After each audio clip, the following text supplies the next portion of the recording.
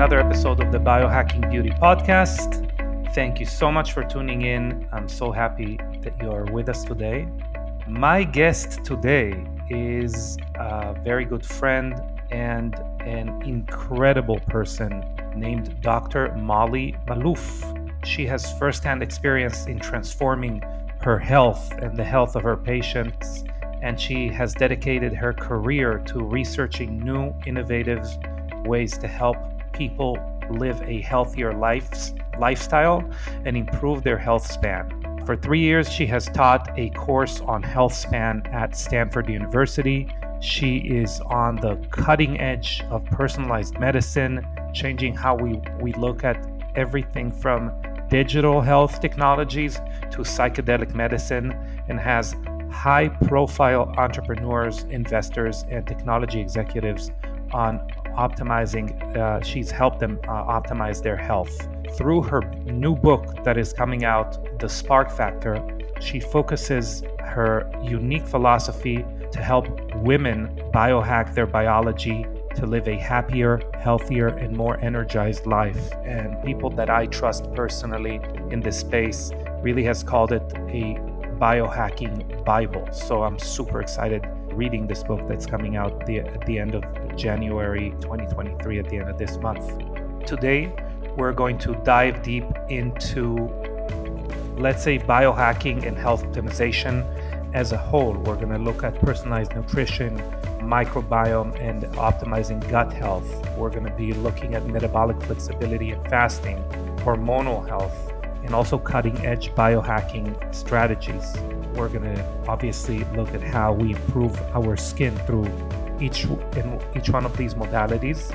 You will learn how to, or what tests are important to do on a regular basis, and who you can go to in order to interpret those tests.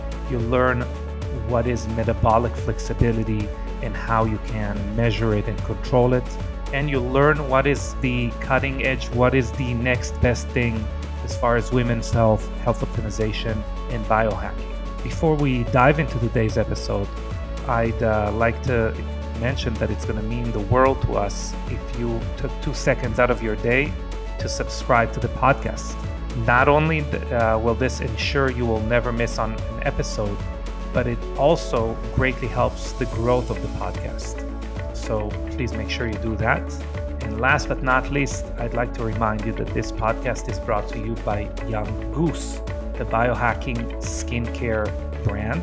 And what we do at Young Goose is we take the cutting edge as far as longevity molecules, and we lower the functional age of your skin. After that, we ask the skin to do specific things that it can now do better, whether it is wrinkles, pigmentation, laxity, sensitivity, acne, and overall age of our skin. So make sure you head to younggoose.com, take our skin quiz, and find a system that is right for you. But now, without further ado, please welcome Dr. Molly Maloof. All right, so Molly, welcome to the Biohacking Beauty Podcast. Thank you so much for having me. Absolutely. I'm very excited. Obviously, we love you here on a personal level. We love the work that you do. We consume every bit of information you put out there. Thank you. So I'm super excited to read the new book that is coming out soon. Yeah. How are you feeling about it? I'm feeling really good about it. I mean, it's definitely one of those things where it's been 3 years in the making of this project. And it's like, I've never done a book before and I've always wanted to. And so I didn't realize what kind of learning curve it would be, but it was definitely a really great learning experience. Like I learned so much, and I feel like the next book I write will be a lot easier. Yeah. A lot easier to do. But I mean, it's like there's one thing to write a book and there's another thing to market a book. And so marketing the book is a little stressful. But, sure. I spent so many years building relationships with brands and companies and people and influencers and podcasts. And so it's kind of like it's fun to get to, after like helping so many companies, it's fun to ask them to help me too. So that's been really nice, including your company. So thank Exactly. you. Yeah, that's what I wanted to say, that you've helped us a lot and we super appreciate it. And obviously, we rely on people such as yourself to like our product. So it's very exciting for us to kind of be talking about your baby and what you're doing. So, what are just looking at the book and for anyone such as myself that is like super excited to read it already, what are some of the main themes and ideas that you present there in Spark Factor, which is the book? I mean, the big thing about the book that a lot of people don't really realize is mitochondria are the seat of health and disease. So, the vast majority of chronic metabolic diseases and mental illnesses are due to mitochondrial dysfunction and energy deficiency. Yeah. Because when we have energy deficiency in our cells, what happens is the cells will break down and sometimes they'll die. Hmm. And even if they just break down, if you don't have enough energy to do work, it's kind of like having a house that had the power cut or 50, or maybe it's running on 50% power, like in a brownout. Stuff Hmm. starts to break, Yeah. you know? Hmm. And that is an issue. That makes you sick. It does. One of the examples I liked to give, like 10 years ago, when people was getting blurry eyed when I said the word mitochondria, would be like if we shut mitochondria off in your body with a switch for like 30 seconds, you're dead. You're dead. Yeah, and obviously, when we talk about the skin, that's probably one of the most the biggest culprits for the appearance of our skin, like mitochondrial decline, how our mitochondria are able to function, etc. Yep. I mean, that's the thing is like a lot of people don't know about this thing called skin autofluorescence. Hmm. But your skin and the glow that you get from your skin is a really important marker of health. So everyone's always asking me, like, how do I know if I'm healthy? And obviously, there's a bunch of markers on the inside, right? Like Hmm. there's biomarkers and there's phenoage and there's ways that you can use your lab markers to determine your health. But a really good marker of health is like, do you have shiny hair? Do you have bright skin? Do you Yeah. have good quality, healthy skin? And so many, I mean, like, look, I really think you got to approach skin from the inside out, from the outside in. So you can't just like not take care of your skin. I've been washing my face and exfoliating and using sunscreen and vitamin C since I was in high school. So like I've always cared about skin. But I struggled with breakouts on my back when I was in high school, and it was Hmm. hormonal and it was gut health and it was insulin resistance, and I didn't really understand those things until I became a doctor. And even after I became a doctor is really when I started figuring out health itself, because we're taught disease in medical school, and we're taught like just, add some benzoyl peroxide and retinol and you'll have better skin. And frankly, Yeah. those things ruined my skin. I would get like allergic reactions to them, like specifically the benzoyl peroxide. I used to just get really swollen skin from too much benzoyl peroxide, Wow. and it just wasn't working for me. And honestly, when I got my gut health sorted out, that was a big step in the right direction of getting my skin better. But people just don't know this stuff. It's not common knowledge. And like blood sugar is a huge influential factor in skin health, in wrinkling, Hmm. in acne formation. And we don't get taught that in medical school. We're really, mitochondrial health is like not really a big part of your medical education because it's very new science. Like we just Yeah. found out about mitochondrial DNA like within like the last 20 years or so, maybe the last 15 years with Douglas Wallace. Yeah. So it's pretty new science. It is, and what is very interesting to me is when we did discover, either the, let's call it the hallmarks of aging as a whole, when they were presented, 2013 in Cell, in the seminal paper in Cell, etc. Yeah. Most people are looking at the hallmarks of aging as some kind of, as an even playing field. If one doesn't work correctly, it means it is as important if another one doesn't. And to me, at least, mitochondrial decline is the, let's say, the most influential, is the strongest, let's call it, player in that field. Yeah. So it's Yeah. important to understand that they are not all created equal. Right. Yeah. I do think that almost every hallmark of aging can be attributed to mitochondrial dysfunction. But that being said, I also think that, I have a tendency, and we all have a tendency to want to simplify things. Health is Hmm. complex, right? But I think I've really explained a pretty darn good model for understanding how mitochondria affect health and why lifestyle factors affect Yeah. mitochondria. And it was really not just my work. It was the work of Martine Picard and Robert Naviaux, these two mitochondrial researchers, Yeah. that really enabled me to see how our lifestyles and how our psychosocial health affects our mitochondrial function. So like one of the things that I talk a lot about in the book is stress. And like stress is not good or bad. It's just part of life, right? So stress can make you stronger if it's not overwhelming stress. But when we have so many different stressors from different directions, that can really break the body because it can drain the batteries. Yeah. And if you don't have enough capacity to meet your demands, stuff starts to break down. And that when I understood that, like, oh, stress actually can make me stronger, but also too much stress can break my body. This was like launching a book this year and building a company and teaching at Stanford. This is 2023, like 2022. I did so many things in 1 year in 2022. And I literally was like, okay, I got to the very tip of the stress cup. Like it was so close to overflowing. And then I was like, okay, time to take a vacation. But I genuinely feel like the cool thing about optimizing health is that you can just keep building bigger and bigger capacity. So your stress cup gets larger and larger. So you can actually handle more and more without breaking. And that's the beauty of biohacking, is that you can actually literally change your body's capacity to handle different demands. Definitely. Do you feel there is a difference? So since the book is geared more towards women, or is looking through the vantage point of like addressing biohacking health and health span, for women specifically, do you feel that this approach also should be separate for men and women, whether it is building stress, whether it is health optimization? It really depends on a lot of things. First and foremost, for women, it's very much dependent on like what age you're at and what place in the fertility cycle you're at, right? So like women, like young kids generally, like who haven't gotten through puberty yet, their biology is very similar. And then when you get through menopause, and if you don't take hormones, interestingly, your biology starts to resemble more of a man's. Like, so if you don't have a lot of estrogen lying around, like you start to just, your body changes and you can, and things are a little bit more neutral. But when you're going through, when you're premenopausal and you're going through menopause, you're definitely not going to be like a guy because you've got hormones that are changing.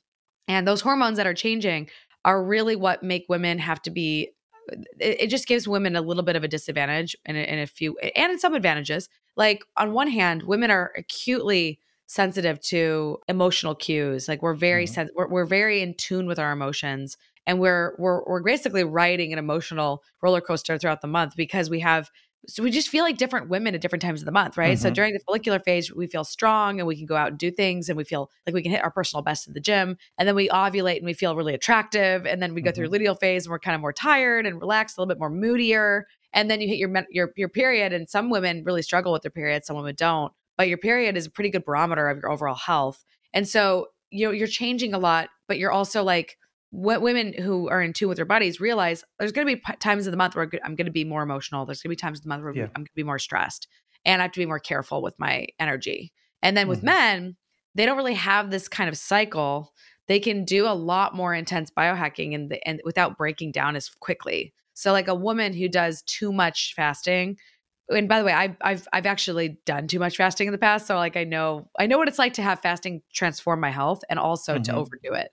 And the thing about fasting is that you just got to be a little bit more careful with as a woman than a man. Men can be a little bit more risk taking when it comes to fasting, but women have to be very careful because we can affect our hormones, we can affect our mood, we can affect our body fat, and we can affect our stress levels first and foremost. So we have a biological imperative to reproduce.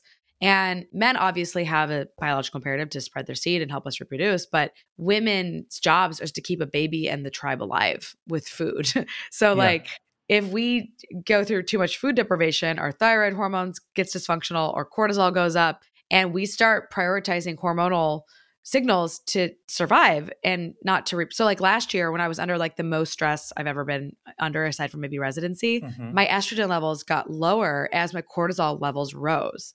And it was really interesting because I was like, oh yeah, I definitely need to cut back on my stress levels. I definitely need to start doing more recovery because I was seeing the effects on my hormones, and I measure my hormones and I measure my labs. So I'm the kind of person who's keeping tabs on these things. And like the beauty of having data is that I can actually make better decisions about my health. Yeah. So like Oura rings having an Oura ring is really great. Having a blood sugar monitor is really great. It's just really key to keep tabs on your health if you can. Men, on the other hand, in terms of what they need to do differently with biohacking, like one of the big things I talk about in the book is social connection and love and Mm-hmm. sexuality. And so this is really kind of left out of biohacking in general, is like these facets of our health, but they're really important. And like 1 in 5 men don't have any friends. And that actually Wow. causes a lot of stress on the nervous system, not to have a tribe. So like the thing about women is women are generally more social, and we communicate a lot more, we connect a lot more. And so it's really, really important for men and women both to prioritize healthy relationships as a Mm-hmm. biohacking strategy, because it's a big part of your survival strategy. And when the world goes crazy, like what we went through with the pandemic, being isolated is not great for our health. We've learned this. And Mm-hmm. so now that we've kind of been through this pandemic and we're kind of coming out of it and we're in this new normal, everybody needs to emphasize building a tribe and building a community. And that's one of the things I love about the biohacking world, is that there's such a great community. I agree. I think, biohacking in general, whether you like the word, but whether you don't like the word, I think any word that you're going to be using and you're attaching your journey to will eventually lead you to find people who are, I don't know if like-minded, but at least are on the same path, on the same Yeah. journey. And that could build a community around a journey and not necessarily take a toll on the journey that you're going through, because a lot of the times, especially, you're kind of an OG in the biohacking field. I remember being a biohacker like 10 years ago, before I Yeah. knew that I am one. uh, it Totally. it was a little lonely. I mean, no one knew what I'm talking about. No one I knew. know. You know what? I remember talking about leaky gut in like 2014, Yeah. 2015. Yeah. And I mean, I remember finding Dr. Josh Axe talking about leaky gut. And that was like my aha moment. There is another one person in the world that even knows what I'm talking about. Yep. So Exactly. fast forward, going to the biohacking conference 2021, I want to say, Yeah. Dave Asprey's biohacking conference, realizing how many people are now like me in our journey. That was to me Yeah. an amazing moment, to be Yeah. frank. I mean, it's now cool to see there's a huge movement. I mean, it sparked an Yeah. entire industry, Hmm. so many companies, so many Yeah. podcasts. I mean, literally, like when we think about health today, there's kind of like sort of like the Goop version of health, Mhm. And then there's like biohacking. And it's like, Yeah. and biohacking is just such a it's not just a trend. It's like it's a revolution and a movement Hmm. against feeling like the system is failing us when it comes to keeping us healthy, Yeah. right? The system isn't designed to optimize your health. It's designed to No. make sure that if you have serious sickness, you don't die. And so Yeah. we need to stop expecting that from the healthcare system, and also like build products and services that do improve health. Definitely. Now, within that realm, obviously, one of the hottest topics is talking about how, women are underrepresented within that field, right? Within that field of research into medicine as a whole. As you said, they're not really good test subjects, because you're going to get, one woman in her luteal phase, another one postmenopausal. They could be the same age as well, et cetera, et cetera. So there's a lot of different variable that makes them less attractive as a test subject. And in the end, the outline we're getting into health from allopathic medicine, from conventional medicine, is a little, let's call it, a little skewed to one side. Mhm. So, But yeah, talking, I mean, sorry to interrupt, but like, yeah, we know the people working in the healthcare system know this, by the way. Like yeah. most of these doctors are aware that there's a skew and there's a problem. Like they just don't know what to do about it. 100%. And that's why I love what you said about lab testing, and in general, just gathering information that is an N of one, just like information about you specifically, is that you can kind of test, obviously carefully and responsibly, but you can kind of test what works for you and what doesn't, and adjust your lifestyle accordingly. Talking about nutrition, because Yeah. that was what we started with. What do you Yeah. think? What do you think is a good way to kind of test your parameter, what works for you, what doesn't work for you as a whole, and as a woman? Well, I would say the first thing is I'm a big, big fan of blood sugar monitoring. So Hmm. like I love my CGM. Like Hmm. it's just one of those things that I keep putting on and I keep using year after year after year. And I was like one of the first doctors in 2014 to just start studying these things on healthy people and myself. And I was borderline pre-diabetic. So, Wow. now my blood sugar is running a little low and I'm like, uh-oh, I need to eat something. But I also eat low carb. So it generally runs lower. But, when I was under a lot of stress this last year in 2022, my blood sugar started getting really erratic and my like actual glycemic variability was pretty out of control. And I was like, Hmm. uh-oh, I really need some time off because I was just working too much. Right. And like, Yeah. I basically spent a whole month just like doing nothing but working in November. And it showed itself in my CGM. I could see Yeah. that I was getting insulin resistant because I wasn't getting enough recovery and because my cortisol was too high. Yeah. That is something you just can't get from anything else right now. It's so fast, so easy. It's just such a great tool. Now you have to know how to interpret it. And I wouldn't say any company right now, even the ones I advise, like nobody's really nailed the software and nobody's Hmm. really nailed the interpretation. But if you know how to interpret it, it's game changing. And so finding a coach or a doctor who knows how to use these, it's not easy, but they do exist and they are getting more and more popular. So that's a big thing. Yeah, and a good thing about finding a doctor or finding a professional that can deal with it is that they don't have to see you in person, right? You can send them the results, and they can kind of have an online session, like a Zoom session, to interpret them and to guide you. Yeah, exactly. And, I would also say that I'm a big fan of stool studies and Hmm. urine organic acids. So Hmm. you can, and I also like hair minerals testing. So like Hmm. if you want to analyze a person's overall metabolic health and their also micronutrients and their dietary health, you got to look at markers of metabolism. So I'm that's why I use the NutrIval by Genova Diagnostics or metabolomics test. And then I Hmm. also use stool studies to identify how well a gut's functioning. Because if your gut isn't well, then there's a lot of microbiome mitochondrial crosstalk and you're just going to have a lot of inflammation in the body and that's going to drain your capacity. It's going to cause a lot of damage to your cells. So you got to keep tabs on your metabolic health through your gut health. And then Hmm. air minerals is really important because it's not easy to get minerals on your urine organic acids. They'll Hmm. give you more micronutrients and vitamins and maybe some minerals, but if you want to do minerals testing, there's a company called Upgraded Formulas, and they have great minerals products and hair minerals testing direct to consumer. So I use all those things to actually measure metabolism. Amazing. So going into stool testing, obviously gut microbiome. It's fascinating to me that we're going through like a adjacent journey to everything that affects the skin. Like without talking about, we talk about blood sugar spikes, and obviously that leads to glycation, which really affects collagen, etc. Now we're talking about the crosstalk between our gut and either mitochondria, inflammation, etc., which obviously affects our skin and the way we age as a whole. And talking about like gut health and stool testing, Hmm. this is not a new concept, but really the accuracy and the reliability of these tests have transformed in the last few years, right? Hmm. Yeah, I would say so. I mean, and the widespread use and adoption of them. I mean, there's more and more doctors, naturopaths, chiropractors, you name it, using functional testing.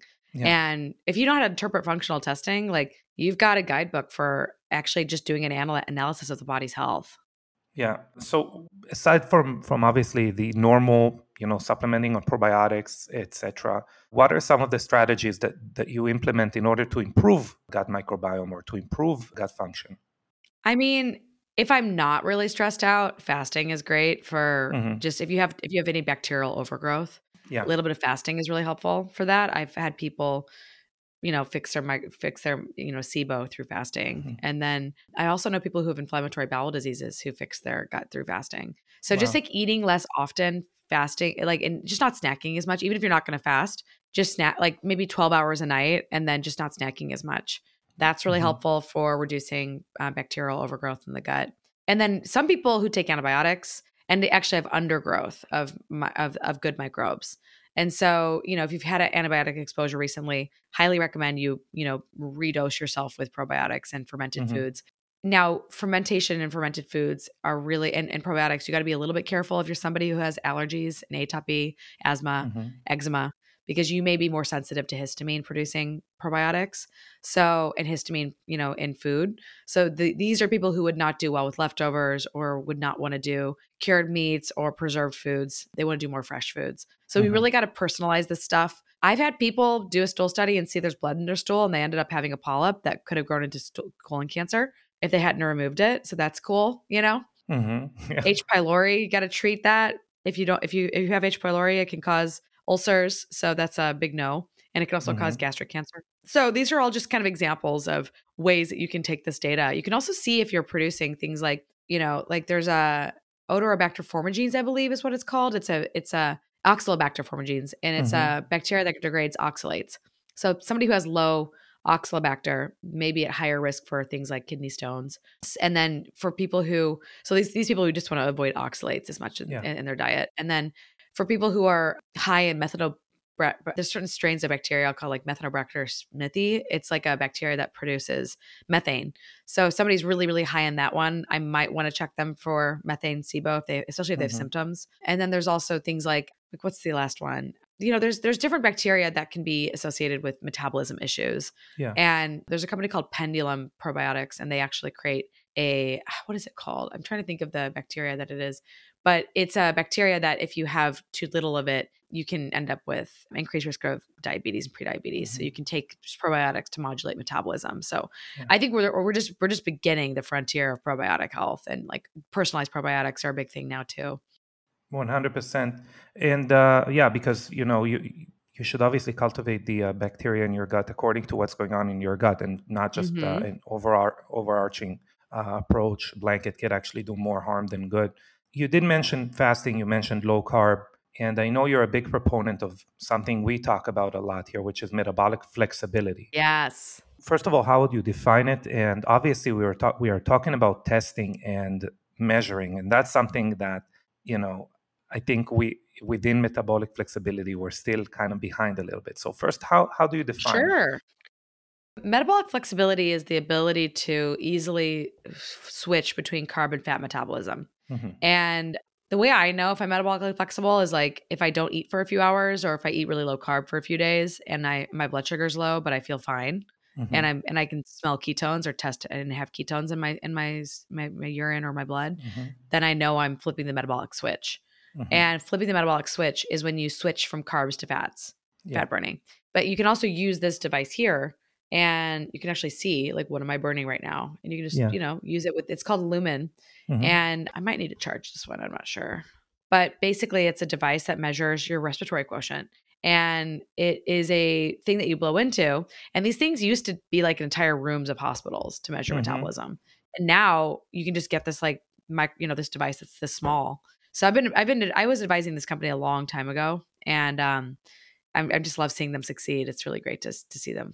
I agree, and they are obviously they're not the only one in the market as far as like ketone meters that are through breath. But what I love about Lumen specifically is the interface, right? The insights that you can get from it. Yep. I think that is they are really unique in the field. That's what they've done. They're Israeli scientists, and so they really know their science. And they've taught me. I mean, they were really the ones who taught me about metabolic flexibility. They sent me all these papers, and I was like, because I used the device initially to lose some weight before my sister's wedding, and I lost like, I don't know, 5-6 pounds in like a couple weeks really quickly, and I was like, this thing's awesome. But it was just helping me track my that I was in ketosis. And I'm not really into continuous ketosis anymore, but I do like eating low carb in general. I feel healthiest when I eat low carb, and it just works for me. But not everybody needs to be low carb. Some people thrive on higher carb diets. Yeah. Would you say that this is something that also helps deal with hormonal imbalance, like keeping low carb or fluctuating between ketosis and? Yeah.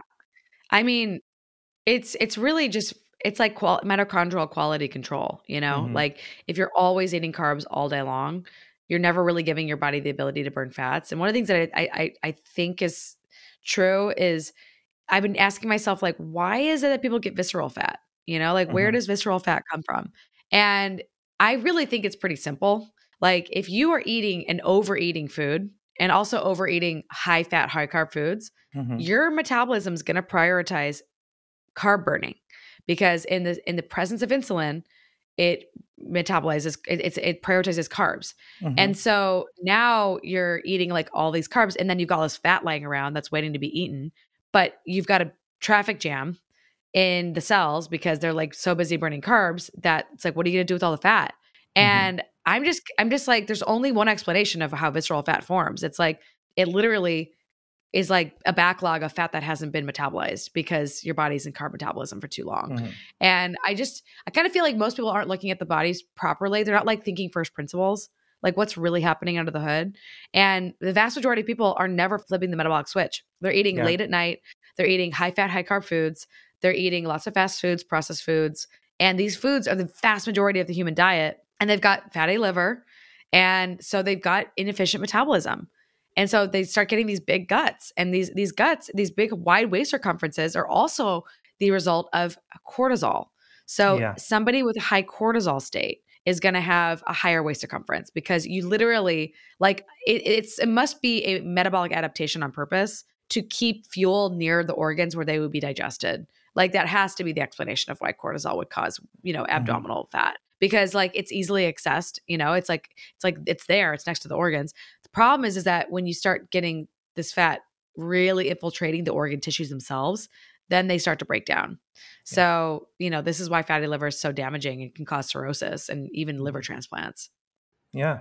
I love how you refer to, cortisol as cortisol and not just using the word stress, because in general, your approach to stress, because there are different types of stress, as you mentioned before.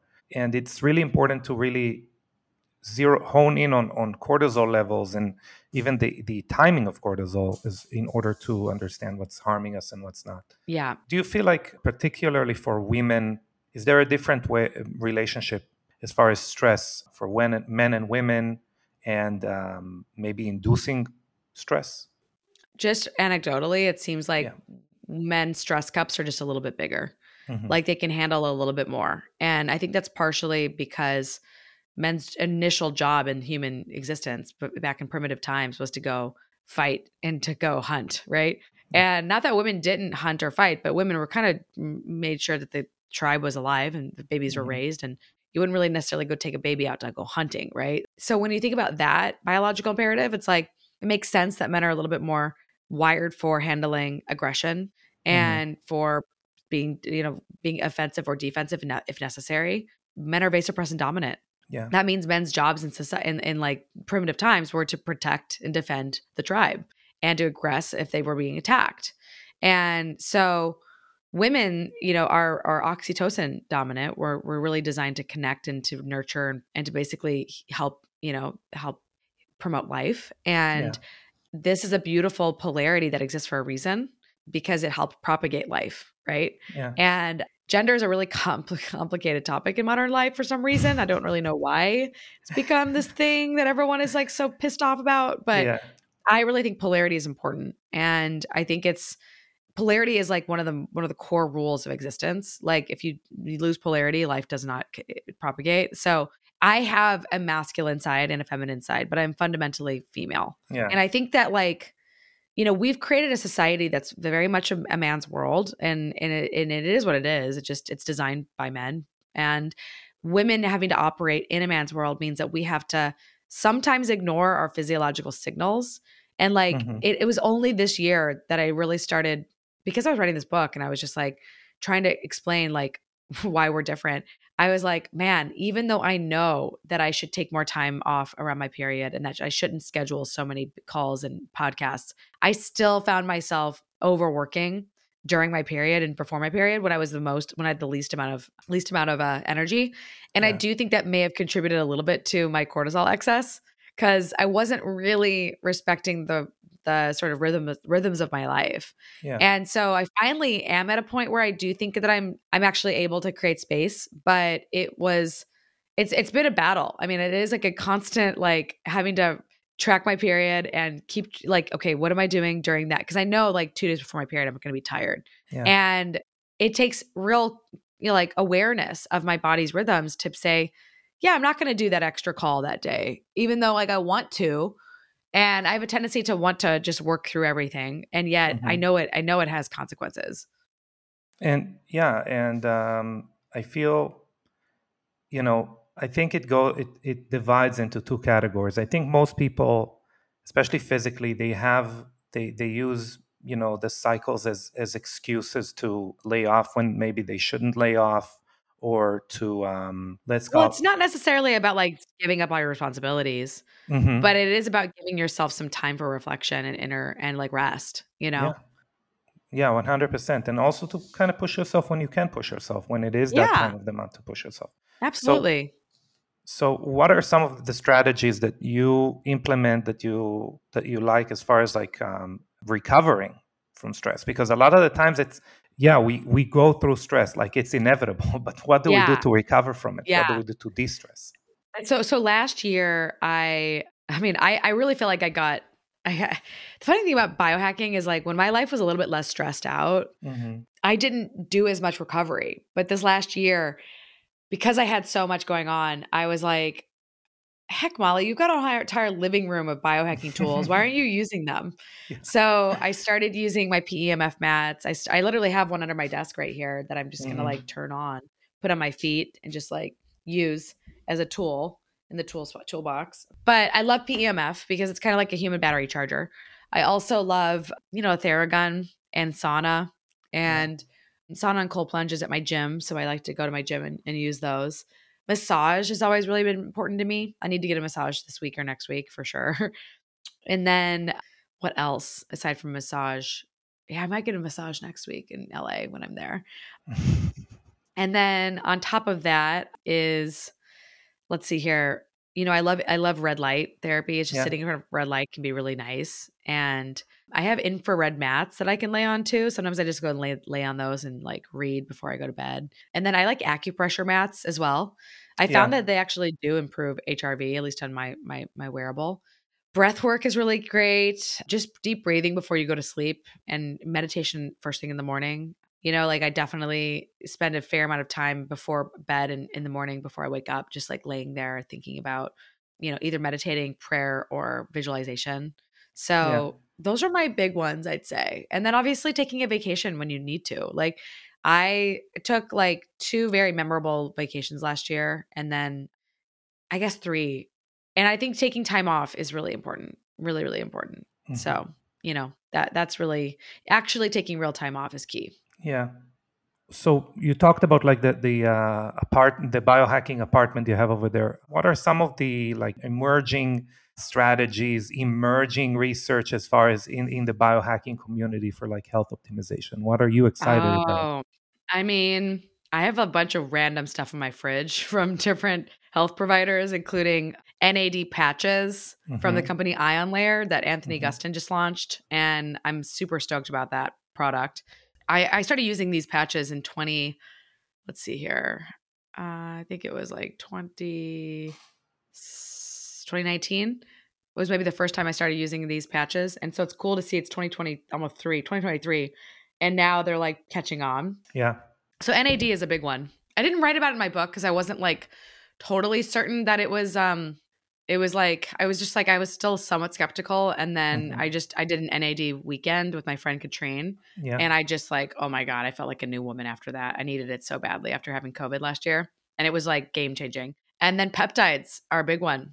I mean, specifically because we know that insulin resistance is a huge cause of disease. And like, MOXIE and semaglutide and Wegovy and all these GLP-1 inhibitors, these peptides are game changing for people who have Yeah. obesity and diabetes. And so it's like these are, really interesting medicines. And I'm just like excited to see, there's another peptide PT141 Hmm. that I just ordered some to try. And it's like a arousal agent for men and women. And I mean, like, who doesn't want more arousal? I mean, I don't really need it, but I'm interested in how we can, provide it to people. Yeah. 100%. Speaking about Katrine and NAD retreats in Sedona, Yeah. what do you think about methylene blue? Whether it is as like Katrine does it, which is through an IV or orally, Yeah. suppositories. I mean, I love, love, love methylene blue. The biggest problem is supply and Hmm. sourcing. So I didn't write about it in the book, not because it wasn't useful, but because I know most people don't know how to get their hands on good stuff. Hmm. So there like most of what's sold on Amazon is for aquariums. Yeah. So, we definitely want people to be sourcing it from doctors and pharmacists, but it's just not widely available. So it's a great tool though in the toolbox. In fact, I need to get some. Yeah. I love transcriptions. I take it I just take don't like my some. tongue. I don't like my tongue blue during Okay, calls. so that is something that I hope they don't watch. They don't get 40 minutes into this episode, so they don't get mad at me. But I swallow it. I mean, Oh. it shows 90% availability in the gut. Oh my God. Yeah, Wow. so I just swallow it. I don't like two things as far as vocal troches, which they have. One is obviously your tongue blue if it's if it's not appropriate. If I go to a dinner and Hmm. again I'm the only biohacker, good luck explaining why your tongue is blue. That's number one. And number two, I take the one that they have that has more than methylene blue, like it has a little bit of nicotine, like a microdose of nicotine Oh and yeah. Do you etc. like it? I do. I love it. The problem is that if I do contact sports and I have a mouth guard on, then Oh it permanently stains it. So these are the two yeah. things that are problematic for me as far as like Hmm. those Hmm. specifically. So yeah, obviously I prefer using it through my gums, absorbing it through my gums, especially if I do like red light therapy or something like that. But in general, I'll just swallow them most of the time, and I take either the only methylene blue one or the one that's the combination every day.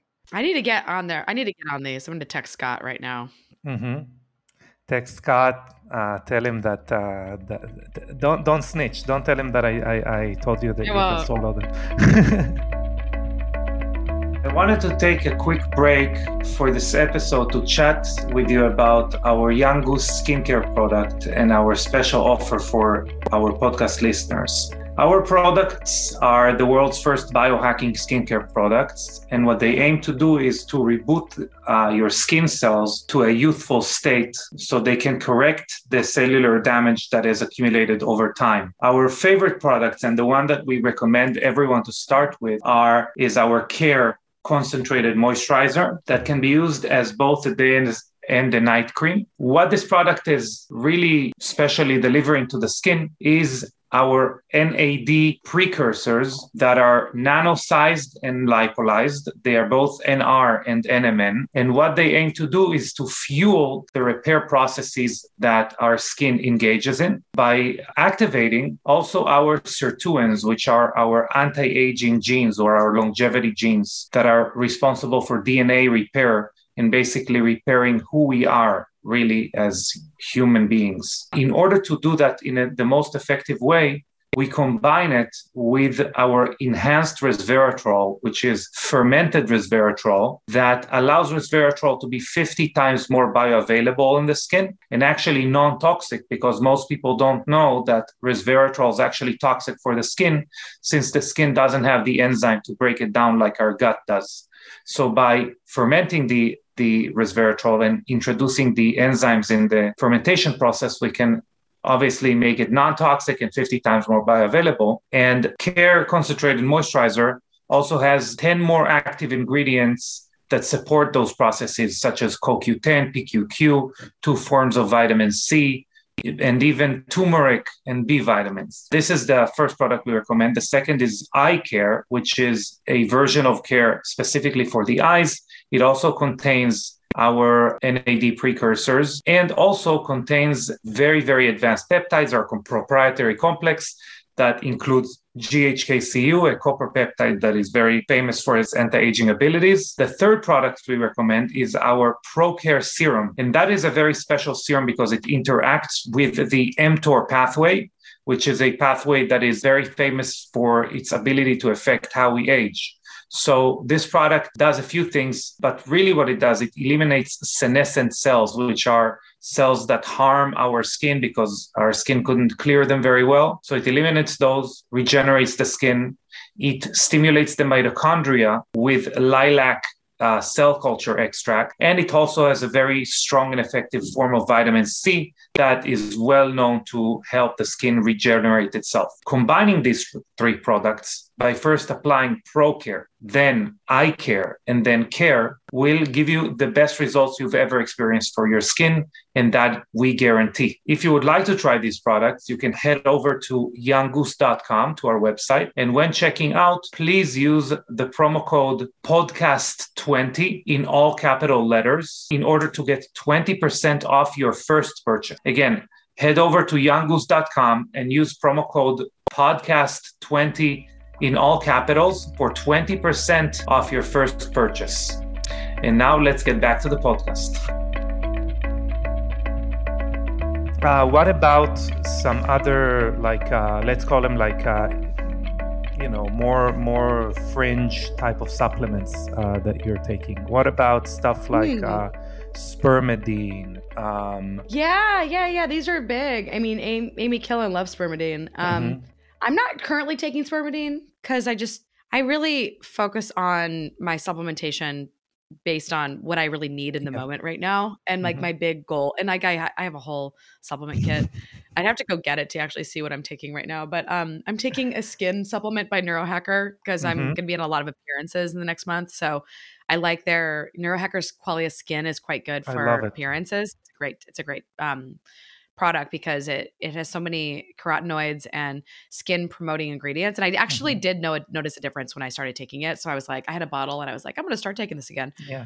I just finished a bottle of AFA algae that I really liked, and it's got a lot of minerals in it. So I do need to get another bottle of that. I have Masszymes from BioOptimizers because, gotta love a good digestion. And when you're traveling a lot and you're under a lot of stress, your digestion suffers. So I hugely believe in that product. I wasn't really a believer in enzymes for a long time until this company came along, and I finally was like, and actually I read this guy, Christopher Gonzalez's work, who sadly, unfortunately passed, but he has a great research on just the role of enzymes in health. And so probiotics, because I had to take antibiotics last year, so I'm still taking some probiotics. And then what else am I on? I'm on vitamin D, B complex, big old heck of a lot of omega-3s. I mega dose omegas. Do you have a brand that you like? I do. That is probably the most important. Thing. I can't promote the brand because they're not available in America. So I can't give people the name because you can't get them here. Now I know which brand you're taking. Yeah, it's and the founder is an absolute crazy human, but and he's really mad at me right now, but whatever. So I feel bad about that relationship because this person's very pissed at me. But anyway, moving on. Also taking magnesium, and can't really live without magnesium. It's a key ingredient in metabolism. And I've been experimenting with things like You did mention two companies which I love their magnesiums, which is BioOptimizers. BioOptimizers. I also love Upgraded Formulas magnesium. They have a really good magnesium for night. That stuff works for sleep. So the big ones that most people need are omegas, A, B complex, vitamin D, K1, K2 is my vitamin D, magnesium, minerals. But most people aren't going to test their bodies. Like I test my body to see what I need. And then, whatever you're trying to optimize. So like I also typically take supplements for choline metabolism. Usually CDB choline. Right now I only have uridine in my house. I'm also taking saffron because it's great for mood. And then also I sometimes take sclerotium for mood if I want to feel really happy. It's kind of like a legal Molly. But you can take small doses of it, and it's great. If you take high doses of it, it can get you high. But if you take small doses of it, it's great. So I took that yesterday because I had been out late that week, like last weekend with some friends, and I just felt like I needed a little boost. But saffron, I'm pretty much consistently taking because it gives me it just overall improves dopamine metabolism. Yeah. But I have to say, there is a new biohack I discovered that's pretty groundbreaking. And it's this company called Think Interfaces, and Lana Morrow is the founder. And I'm not even joking. I did 4 days of her. It's like a neurofeedback frequency-based device where you play a video game with your brain. And it made a massive improvement in my ADHD. Like, I am not even joking. This thing is like, it not only did it improve my ADHD, it improved my mood, and it like made me more attractive. So like, I'm like, lady, can we get this thing please into the world? It's incredible. So it's not available yet in widespread? You can get it. If you come to Austin, they do offer sessions at Alive and Well, but they're very much like in stealth right now. They're not really widely available. Wow. Yeah. Yeah. But it's going to beat out 40 years of Zen. And sorry, Dave, I was just on your podcast, but this is going to beat out. That's interesting. We're going to be in Austin soon, so I'm going to make sure to check it out. I'll reach out to you to remind me where to get it. So yeah, that's as far as supplements. You did mention like, do you do any transcranial direct stimulation, anything like that for brain function at all?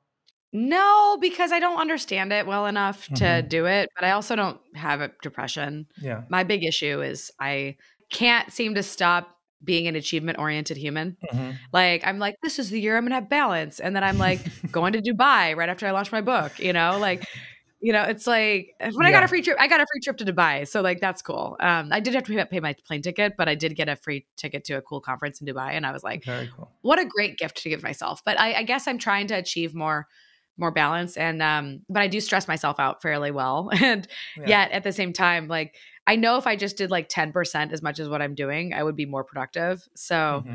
but yeah, I mean, I just feel like weirdly I'm at 39 on January. I'll be 39 at the end of the month, and like I kind of feel like I'm just getting started, which is kind of funny because I've been at this for like 10 years, but it feels like I'm finally hitting my stride. So I'm really Yeah. excited about the next 10 years. I'm like stoked about where life is going to go for me. So, but yeah, I'm very, very fortunate. I have a great community of family and friends around me that are so supportive. Yeah, and definitely, I feel like you're only getting started, like that. You have so much to Thanks. give to the world. Very, very, very excited for you, especially for Dubai in the winter. Dubai in the summer is that's not going to be a good trip. But now, seems like a wonderful time to go to Dubai. Yeah, it's How about? apparently it's kind of neutral weather, and it's like Mhm. kind of Yeah, nice weather in the yeah. wintertime there. What about Yeah. microdosing psychedelics as far as balance? I As mean, far I as can't microdose psilocybin because it gives me serious anxiety. Like, Mhm. I don't know why, but I get really anxious if I microdose psilocybin. So I just don't microdose. It's not Yeah, my thing. I have a lot of friends who swear by it, but I don't really recommend it because it doesn't work for me and because yeah, it's not legal yet. But it's going to be legal. I mean, don't get me wrong. We're going to see microdosing available someday. The problem is that the research seems to suggest it's I think it's like a sleeper placebo.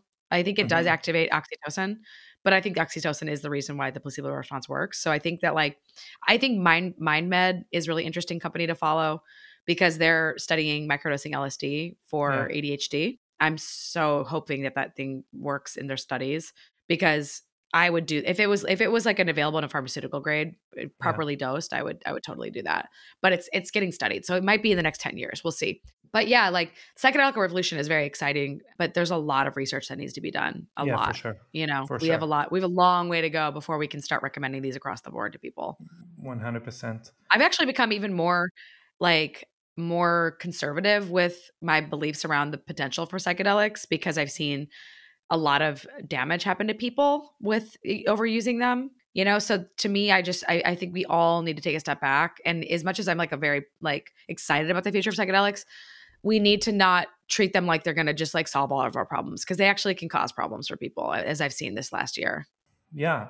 I mean, that's a great point because the way that the American system, the medical system works is if we want to make something legal, the easiest way, the lowest hanging fruit is to say treat something. Like we could see what Yeah. happened as far as like marijuana and the route that every state basically takes. I mean, we're in Florida, we're kind of midway. Texas is a little bit behind where you're at, but um, basically like the way to legalize marijuana in the United States is first to classify it as a treatment and then have it for a while Yeah. prescribed and then legalize it. I mean, and it seems like psilocybin is going in the same way. And the problem is that I hear a lot of people just referring to it as medicine or something like that when really they are not using it medically or to treat Well, anything they're not really. even using it ritualistically, Hmm. right? Yeah, Now, exactly. don't get me wrong. Like, I do think that if you actually look at the actual science and the studies and the papers that analyze all drugs, including alcohol and cigarettes, psilocybin is at the end of risk, right? It's like the Hmm. lowest risk of all these things. So that's part of the reason why I do anticipate we will see a recreational market, just like Yeah, marijuana, for products like psilocybin. And we should because it is fairly safe. And as long as we can get these things dosed properly, like as long as you know what you're taking and they're safe, like these are getting decriminalized all over the country. So yeah, I do think that proper dosing of psilocybin is far lower risk for health, especially if you're not doing heroic doses. And I'm talking Yeah. like maybe a gram or something.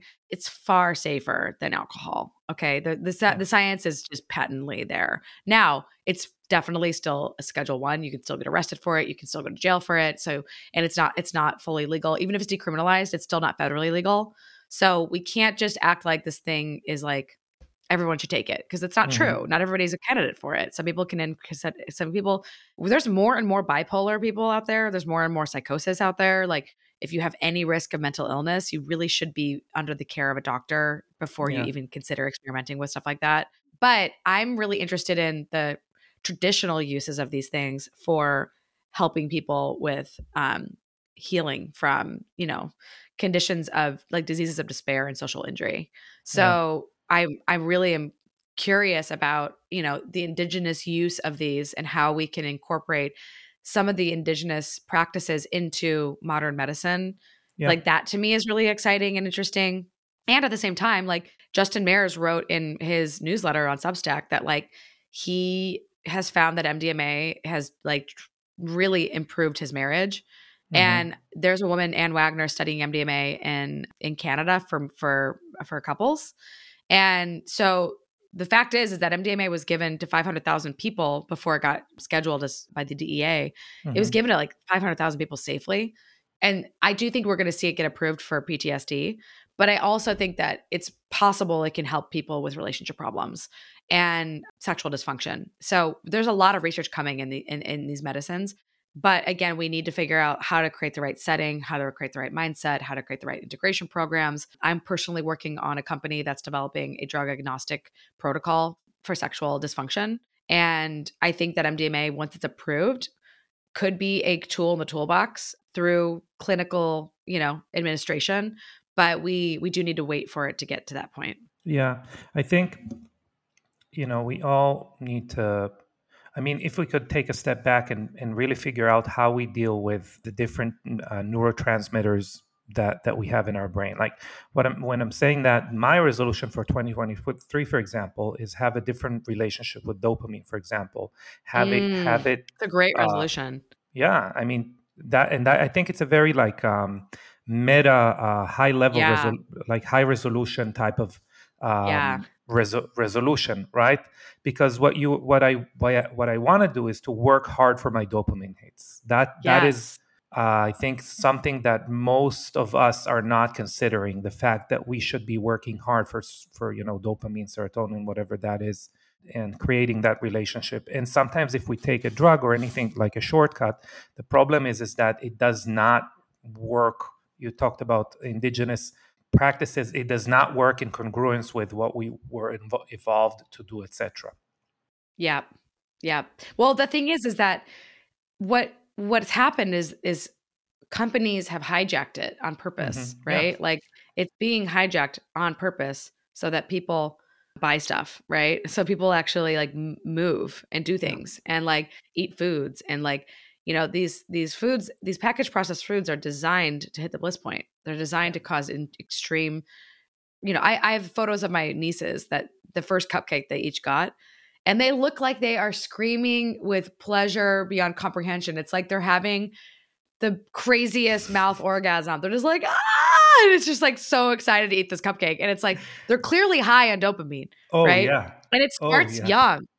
And like, I know that, okay, so like last year I went to a party, someone brought out, dessert that was gluten-free, and I was celebrating because it was like it was a party, and it was like, I hadn't been out for a while, and I was like, I accomplished a lot, and I was like, all right, I'm going to have a good night out. And I ate some gluten-free desserts. And I remember after having been eating low carb and working out consistently and being really fit and strong and having almost no sugar for many, many months, I felt like my nieces. I was like, oh my God. I was like, this is like crazy how much dopamine I'm getting in my head right now. So the fun part about not eating sugar very often is that when you do eat sugar, you get this insane high, but it's also like part of a problem because I looked at my blood sugar monitor and it was like over 200.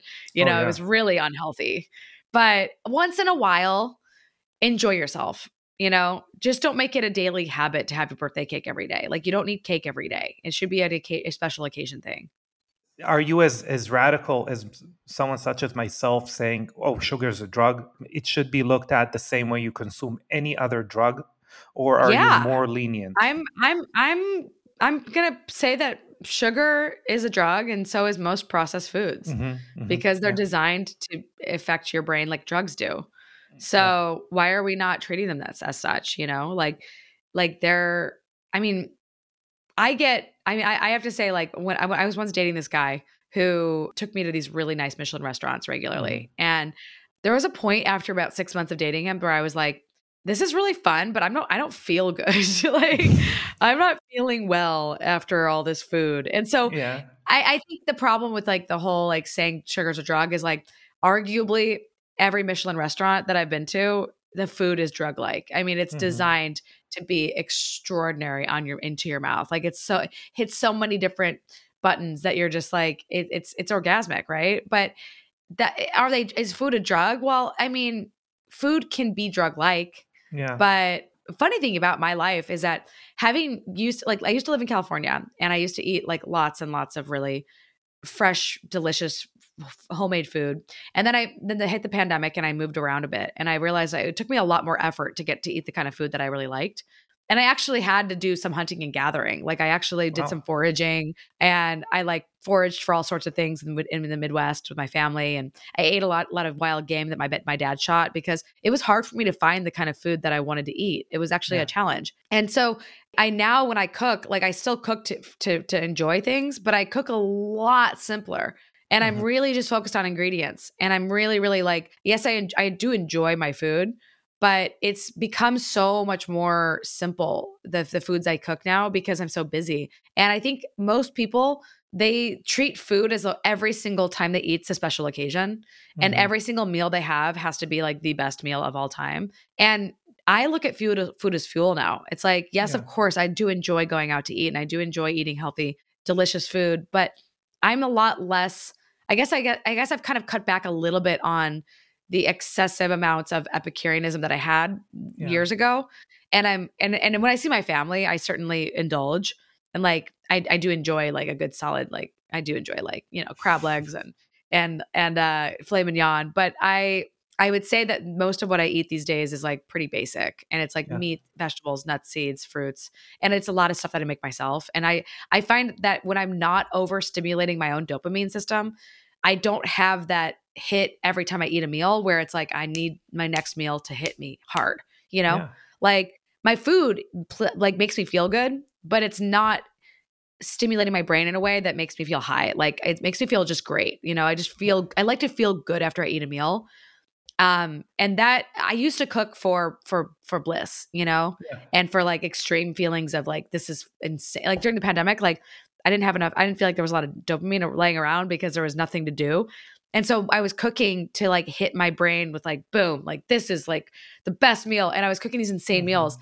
And then I was gaining weight and I was getting fat. And I was like, okay, I got to cut this out. So I've scaled back a lot of that and become a lot more simple. And I think simplicity and balance and harmony is really the secret to health. And Yeah. that's where my life has changed a lot in the last few years. I agree.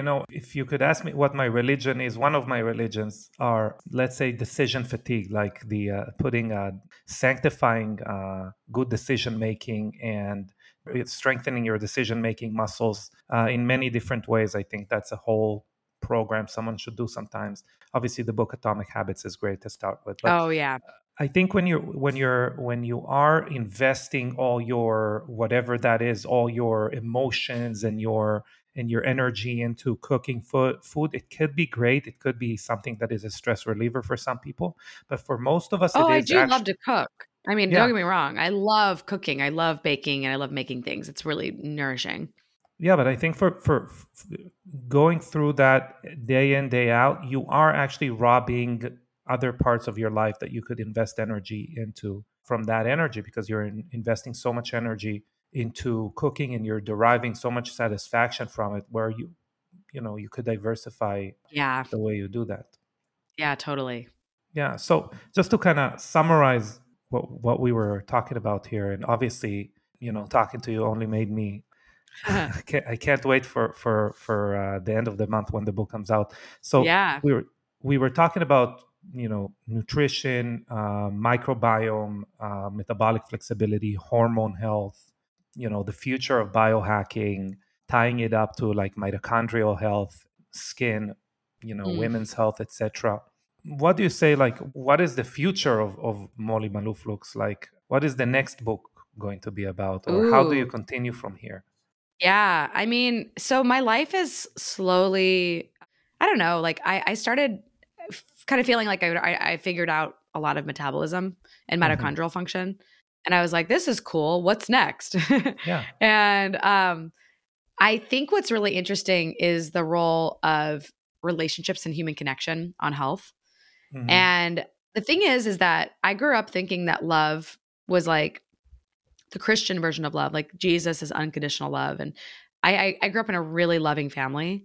Hmm. So I was really fortunate to have, just parents that were really unbelievably kind to me. But over time, as I started dating and as an adult, I realized that like love is a really complex part of existence. And I think that we don't really understand it and we often don't realize the risks associated with it. Hmm. And so one of the things that our company is doing is developing products and services around the science of love, but we're Hmm. not treating love the same way that people treat it today. It's not like a Disney movie. It's not like a Spotify, song that you're listening Hmm. to. It's like love can be healthy or unhealthy. And like unhealthy love, when people get broken up with, they can go crazy. They can lose their Yeah. mind. They can, I'm personally dealing with a person who I had like a short-term love affair who became obsessed with me and is now stalking me. Wow. And like that's really scary. And women don't realize that love is dangerous in some cases. And like when people lose family members and lose love, they can go into deep grief and delayed Yeah. grief and depression. So I really think that lack of love, like Princess Diana once said, is like the root cause of a lot of disease. And I'd say over half of the DSM is related to lack of love, abuse, and neglect of Hmm. children. And Yeah. so I'm really just like am interested in creating a theory of health that's based on the science of how our bodies work. And to me, what's really interesting about mitochondria is that they're actually social organelles, and they're not Hmm. just mitochondria. They're not just metabolic organelles. They actually behave like humans do. They come together, they fuse, they share information and resources, they break apart. They do all Hmm. sorts of things that humans do. There's a great paper on this actually. And so I'm just convinced that like the biological imperative to survive and reproduce and connect is like it's fundamental to understanding health. And yet the connection piece has not made it into modern medicine or really the health world and the biohacking world. Hmm. So that's what I'm really emphasizing is like human connection and understanding how to create healthier relationships, how to have better conflict resolution, how to identify if a person might have a personality disorder and you shouldn't associate with them, Hmm. to avoid getting hurt if you break up with someone, how to actually heal sexual dysfunction is a big piece of what I'm focusing on. Sexual trauma is a big cause of dis-ease in women and men. And it's a huge underlier of a lot of big problems in society. So we're focusing first on creating a sex therapy, and then I'm very interested in the concept of measuring human connection through technology. So that'll be a later product we're going to build. Beautiful. Yeah. So yeah, Molly, I super appreciate the time that you gave us. As I keep saying, I can't wait to read the book. When is the book coming out? Obviously, the name is Spark Factor. Sure. Brilliant name. Yeah, January 31st Hmm. this month. And then you can buy it on Amazon, on Barnes& and Noble. You can go to my website, www.drmolly.co/the spark factor. And you can follow me on Instagram at drmolly.co. How about the audiobook? Does it Oh, come I out at the same recorded it time? myself. Yeah. Wow. Yeah. Highly recommended. It'll be really fun to listen to. But I also would recommend getting it on just getting the paperback form because it can be sometimes there are some parts of it that you might want to read versus I listen to. agree. And I, But I agree when it's a book that you want to really like embed the information in your brain, no pun intended, you really want to, sure. I like listening to it, then let's say listening to one chapter, going back to the physical version, marking what I like there, what I want to remember. To me, this is the best and most enjoyable way to experience a book. So definitely that. Highly recommend consuming your also your information through social media Thank you very much, Molly. Thank It's you. been a pleasure. All right. Have a great day. You Bye. as well.